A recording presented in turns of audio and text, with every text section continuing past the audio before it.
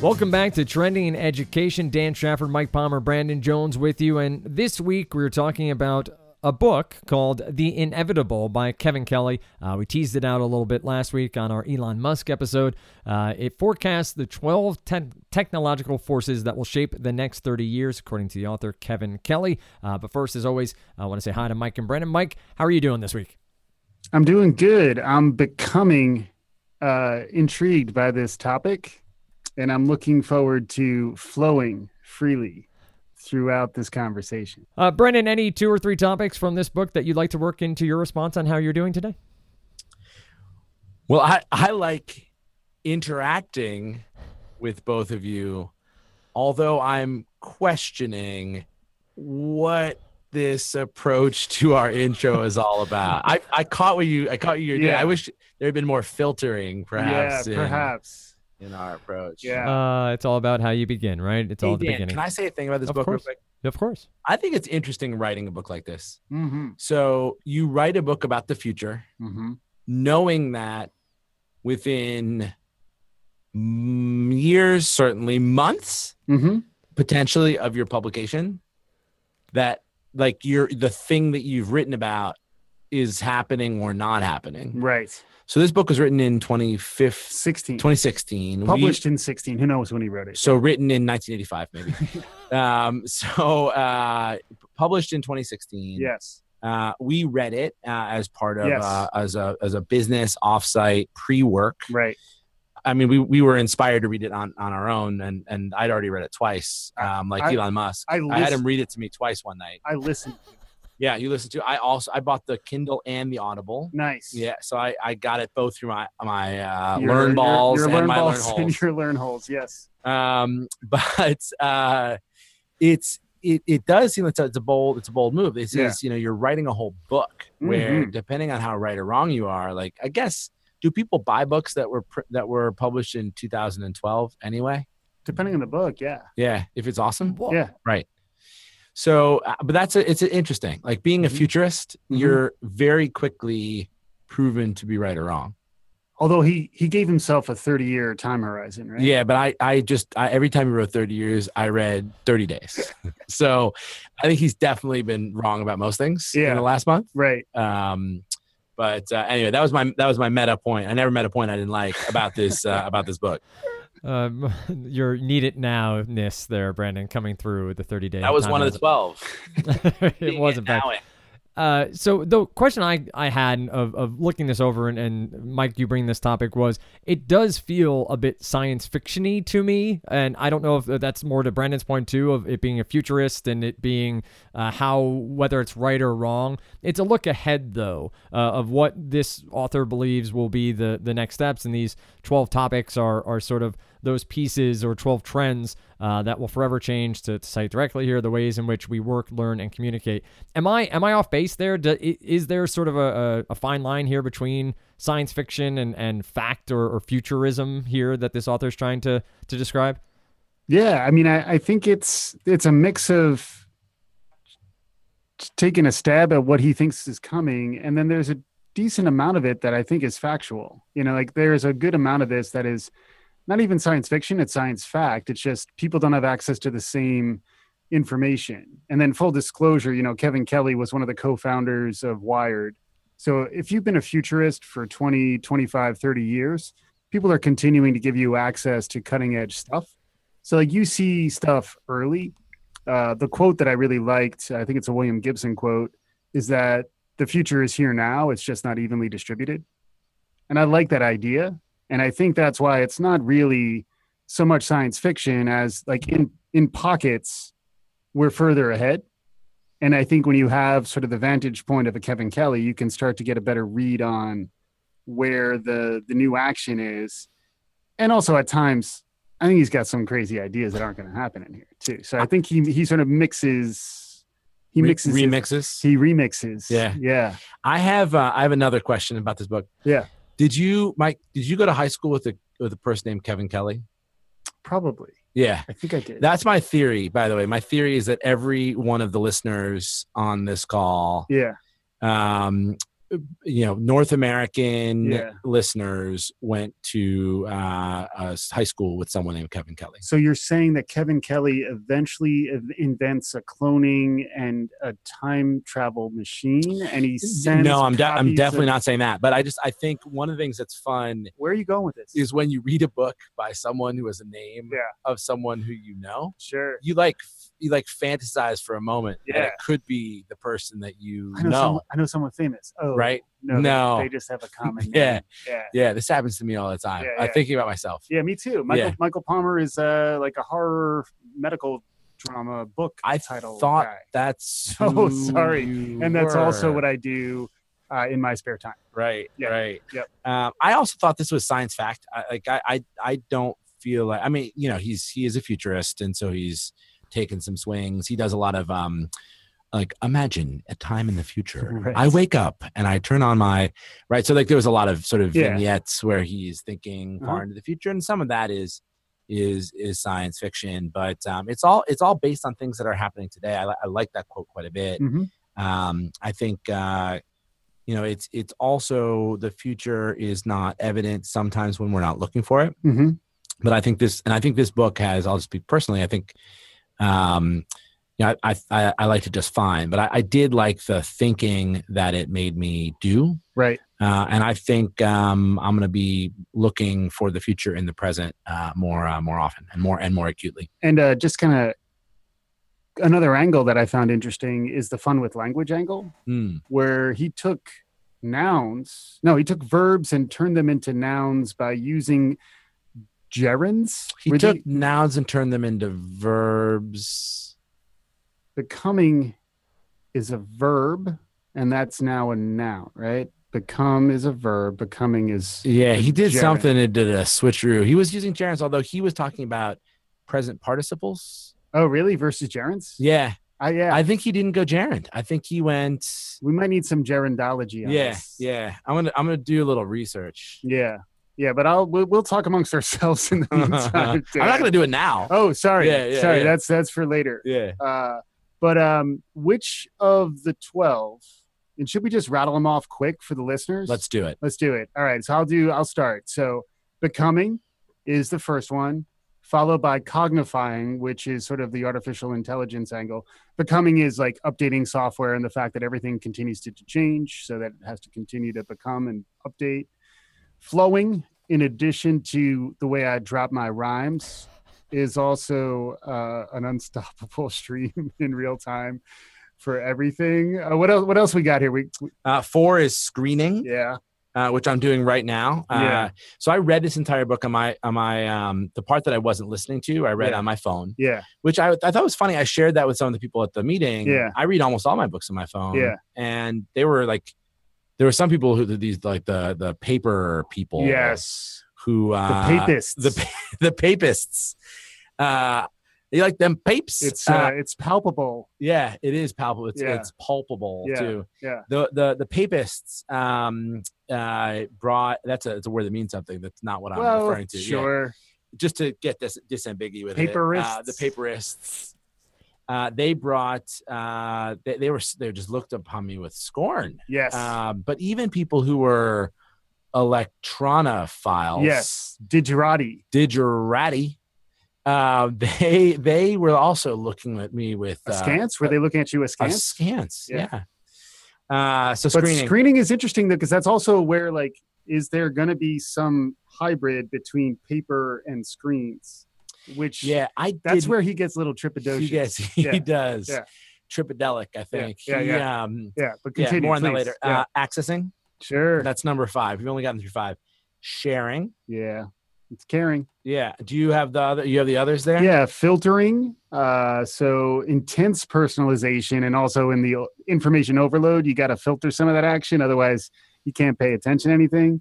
Remixing, the ability to unbundle and repackage and mash stuff up. Interacting, which is what we're trying to do here. I'm trying to interact with you, listener. Yeah, I'm also doing the next one. Tracking. Yeah. Of you, Mike. Of you, of all of us. This is big data. Yeah. That's what. The Panopticon is live. Yeah. Yeah. Get used to it. That's right. That's right. I Yeah. feel like there's a big data thing to be said. Then that was number 10, questioning. I thought he sort of, I liked this because I was tired by the end of his book, but he sort of petered out a little bit. He got through 10. Yeah. But he didn't want a top 10 list. No. He wanted, so 11 is like, but do you really know? What is it that you really know? Yeah. That was questioning. Sure. And then 12, which I thought was a really cute way to end, was beginning. Right. Only now at the end does he understand. This is it's beginning. It's a beautiful circle. Yeah. It's like the circle of life. It is. It's the inevitable circle of inevitability. I wanted Kevin Kelly to hold me up like Simba after I finished this book to celebrate my having completed it and the circle of life. Hakuna Matata, baby. Yeah, that one. Yeah. I took a lot of notes in the notebook and using my notebook. Using your thumbs. Did you jot them down? I took notes so I highlighted. Nice. So I prefer the blue highlighting. Yeah, so you got a blue thing going right now. I like it. I'm in my blue period. You're like deep blue. I am. Thanks. Yeah. Centaurs. We talked about centaurs at some point. Yeah. I took notes in every chapter other than becoming. Interesting. I thought it was unbecoming. Becoming was the first. It was the first. And it was kind of like you always have to update your software. That was the point. Yeah, it's like things are going to be different because they're always changing. Yeah. And becoming. It's like, we get it. Right. Yeah. Next chapter. Next chapter. Yeah. That was just me. Yeah. I mean, that was. Well, if you want to be Elon Musk, you need to read 2 of those in a day. Yeah. Yeah. I have decided, I've said it already, but I want to go one more beat on this. I think I would like to be so affluent that I could afford to just pay Elon Musk to read to me. Yes. That would be his sole profession. Right. He could apply what he knows. Would he sing you lullabies too, or would it just read to you? I don't know. Does he have a nice voice? I don't know. He could just at least read them to me. He must. Yeah. That's hashtag career goals. Career goals. Yeah. This the becoming though, Brent. You said you didn't take notes, but I feel talking about it being all around us. The idea from what I'm looking at, a brief synopsis here, moving from fixed products to always upgrading services and subscriptions. I know that's happening now. Like I see that regularly. I've talked about it with my cell phone, that now I'm almost leasing my cell phone to a great extent, whereas I used to buy it outright, and now I'm moving towards that model. And you deal with cable, you deal with all these things. This feels like one that's moving quickly around us. Do you feel like that's why you didn't take notes on it? It was already something that's happening, or it's too ephemeral? Yeah. By the time I started to take notes on it, but then I had to push an iOS update. You had to upgrade the app, and that's fine. It was fine. I thought that related to that note, and he acknowledges that so many of these are interweaving would be in his construct. Yeah. Is accessing. So, that's the same kind of point that possession is just not as important. And when you think about, my apartment, which smells of rich mahogany, like all of the books that I have, like I think about my daughter who's 2.5, like she probably won't have so many books. Like the form factor of books are nice, and maybe they'll be like book nativist movement. Sure. Or maybe you'll get a little Kevin Kelly, the electronic book, with pages that are like, I don't like that idea. Yeah. But books, or I have all these CDs still. It's embarrassing. Sure. But or DVD things that were material things that you would possess, and that's how you accessed them and owned them. And that's just already like that. That's the science fact. That's today. And becoming tomorrow. That's just going to be a thing that people are used to, just accessing. I think that's true. But I think the flips. I mentioned this a bit last week too. Like I think for each of these trends, there's not an equal opposite trend, but there will be some pushback. Yeah, that's the nativist piece that I was. And I do think the ability to write and like to take notes on paper that you can refer back to later. There is a certain tactile reassurance that you get. Don't do it. I think there is though, because like I think people want something with permanence in their lives, because we live in an impermanent world where access is more what it's about rather than ownership. And then even the idea of individual agency in terms of note taking, maybe that's going to translate into a digital format. I know you have some ideas about that. I do, but it hasn't quite taken hold yet. And it's one of those cases where like the legacy model is right in front of us, seems very easy to disrupt, but at the same time, there's a little more letting go than the futurists sometimes are willing to admit when you sort of exit something physical that you can hold. Yeah, I think this sounds nostalgic already in hearing it now. I happen to agree with you, but I think when I think about how kids these days communicate, it's all about the thumbs. Like, you know, Sure. that's, and maybe a form factor happens when there's, you know, more AR, et cetera. You're interacting by moving parts of your body that aren't just your thumbs. But I think that the, not the end, but a real decrease in sort of longhand note taking is upon us. And TBD on recall. There's been sort of conflicting studies on recall on whether digital notes are better than longhand notes. But Right. I do think that's a trend. Like it's Sure. Yeah, it's happening. I just think the counter trend is also interesting, I guess, is my point. Yeah, and yeah. that like none of these are, very few of these are 100%. You know, many of them are, you know, the arc of history bends towards the inevitable, but there are times when we're not going to move in this direction. And there are also times when what seems inevitable is going to cause a reaction. And I think this wasn't one of them, but he talks about a lot of sort of uses self-driving cars as an example. I think that there will be nostalgia for human-driven cars unless they are, you know, illegal or prohibited, and then there will be, you know, sort of off-track human drive. Like that's a thing that people enjoy and will continue to enjoy long past the point of a practical mode of transportation. Right. So I think you're right. I think that there's interesting either counter movement or reactionary movement to all of these trends. Yeah, I think there's an opportunity to kind of play into that too. It's more like just understanding the zeitgeist and like the anxiety that people are feeling, which is why, like, to me, filtering seemed most fundamental to me as a need, where like we're just inundated with information these days. I mean, thankfully, everyone who's listening to this show had the good insight to listen to this show to help us navigate that for them. But just the amount of information, like without even reading the articles that are forwarded to me, I feel way behind. And then that's not even counting the articles that I run into myself. Wait until Elon Musk is reading them. That's what I'm saying. Yeah. And then our external avatars, or like our avatars, whatever, our exemplars, like the people we're trying to model ourselves after, are like, they're like superhuman. That's the one with the tail, the blue guys with the tail. Yeah, well, Cameron's back to blue. He's coming back with 3 more avatars. False. True. Come on. Search. There's Google. I think there's Avatar World now at Disney. I think is opening as well. Yep. All of that, Dan. What do you think, Dan? What's your perspective? I think you've nailed on a lot of stuff that's very interesting in how it applies to my kids is more so than I'm even looking at it. To Brendan's point about note taking and my child, will she even care about cursive writing and things like that, or what immediately crossed my mind when I look at some of these topics and how the world moves forward. But overall, the thing that I think I dive into the most and want to know more about and understand your perspective on is the tracking. You talk about the pushback, you talk about that sort of need to want. I've said for a long time that the Facebook, as a prime example, people have said, oh, they'll never let you know who's looking at your profile, right? They'll never track that. They'll never show you that. 2 weeks ago, I started getting notifications on Facebook saying, somebody looked at your profile. You haven't updated in a few months. You should update it now. And so clearly those wheels are in motion, that they're going to start sharing that data, and you're going to be able to see who's seeing your profile. It's not going to be privacy. And we've heard Mark Zuckerberg talk about, the social network being less private and more expansive.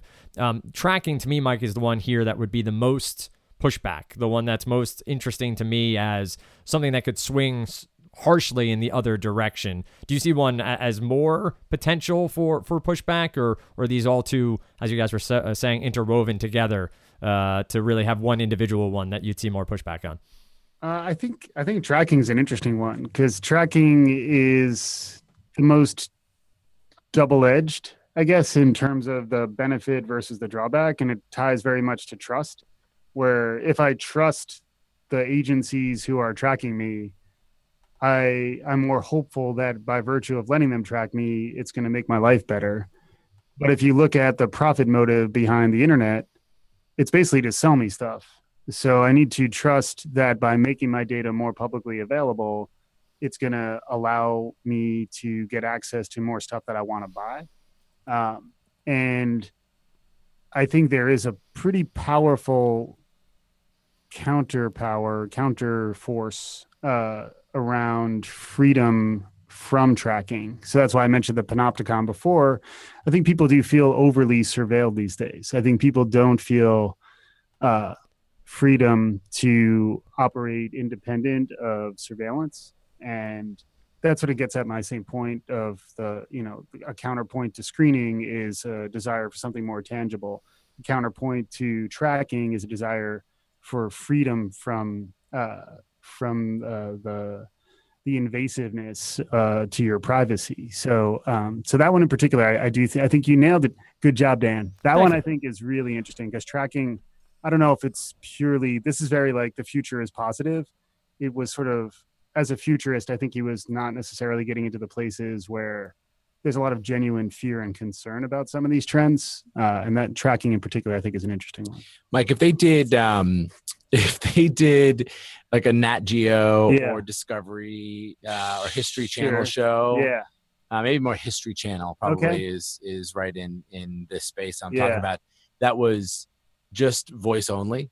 You could be the talent as like the guy who's out hiding with his stuff and his bug out bag, quill pen, and getting off the grid. I feel like there's this is a whole unscratched niche here. The pod future version of, I don't know, what are those people called? Like they're like survivalists. Yeah, the end of the world people. What are they like? They're like those people. Yeah. So I'm just saying this. We just talked about in the last show about how many different careers one can have. Right. I think that could be a possibility. Yeah, I mean, I'm not uniformly Luddite, and I'm not. No, you're not a Luddite at all. But you're just afraid of the future. I don't think it's necessarily a fear of the future. I think it's more just an awareness of us as humans. Like we're not going to just lockstep line up to trends and say, yes, these trends are the future. We will not question them.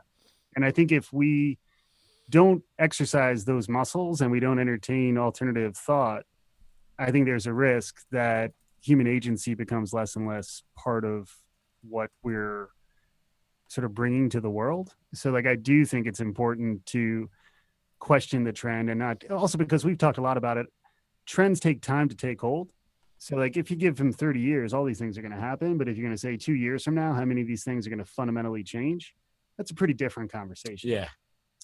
I think tracking, I think you're right. I think that the one to me that is the one that's maybe most fraud is Cognifying. It's most interesting to me. That's, essentially AI empowering everything. And I think I cited this last week when we were together, Mike, but the example that he gives is like how adding electricity to anything changed that anything for everything. You think about electrifying basically anything, changed fundamentally as a 10x change. Adding AI to anything, so AI for X, adding AI to anything fundamentally changes it.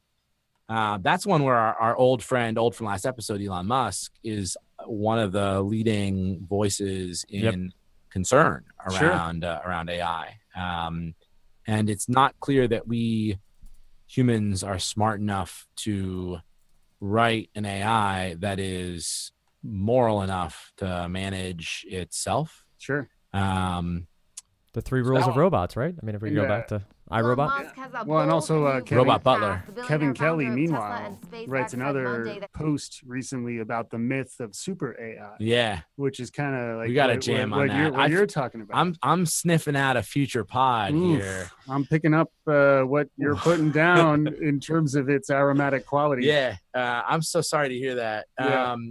So the other thing, so we were talking about filtering. One of the things that I thought was just interesting, you should maybe read this book or not, but some of the scope, like I think I didn't realize the scope of this. So for example, in the filter, and this was in the oldie times, 2016, whenever it was written. Back in the day. Yeah. Every 12 months, so this is every year, I think, on the Gregorian calendar. Sure, in the traditional 12-month calendar. Right. We've never potted about that. No. We should get back to that. every 12 months we produce 8 million new songs.